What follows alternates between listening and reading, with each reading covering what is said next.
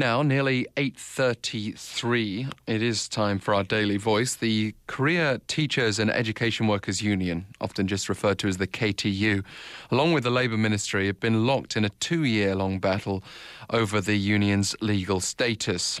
It's certainly not only the National Assembly in which we see political deadlocks, but nonetheless, the Ministry has claimed the union's no longer entitled to legal recognition for having dismissed workers as members. Just last month, the Seoul High Court upheld a lower court's ruling in favour of the ministry, dealing a blow then to the KTU, which is not backing down.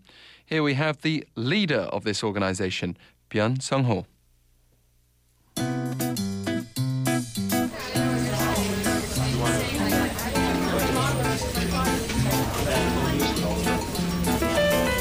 Daily Voice.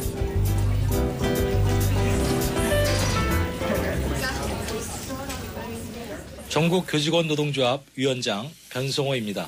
Hello, I'm Byun Sung-ho, the leader of the Korea Teachers and Education Workers Union, or KTU.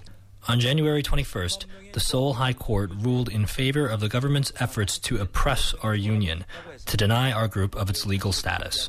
The government's administrative order, which attempts to revise the union's autonomous regulations and strip 9 dismissed teachers of their memberships, is unreasonable. And the court's ruling, which supports such a move, is anachronistic. It also goes against common sense, international standards, and the values of the Constitution. The International Labour Organization adopted a recommendation stipulating that banning laid-off workers from retaining their union membership goes against international standards, which guarantee freedom of association. Moreover, there hasn't been a single precedent anywhere in the world in which a government stripped a union of its legal status solely based on the fact that some of its members were dismissed workers. The UN Special Rapporteur on the rights to freedom of peaceful assembly and of association recently visited Korea, and in his report on the working conditions of this country, he expressed concerns regarding the ruling on the KTU case, pointing out that it goes against international human rights laws. Teachers of the KTU, as well as citizens, are extremely concerned about the regression in Korea's democracy. We don't want our society to go back to the dark days of the past because our children deserve better. Our union has played a major role in protecting democracy in Korea, and I can proudly say that we've played a crucial role in making sure that Korea's education doesn't go in the wrong direction. As we cannot accept the latest ruling, we plan to appeal the case to the Supreme Court, and we filed a request to the court to suspend the efficacy of the decision. The KTU will not perish.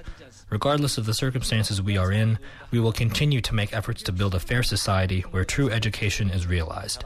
The KTU believes in the great power of democracy. Thank you. Share your daily voice with us. You can respond to the KTU if you'd like to do so, or you can raise just about any issue that matters to you. Email efmthismorning@gmail.com.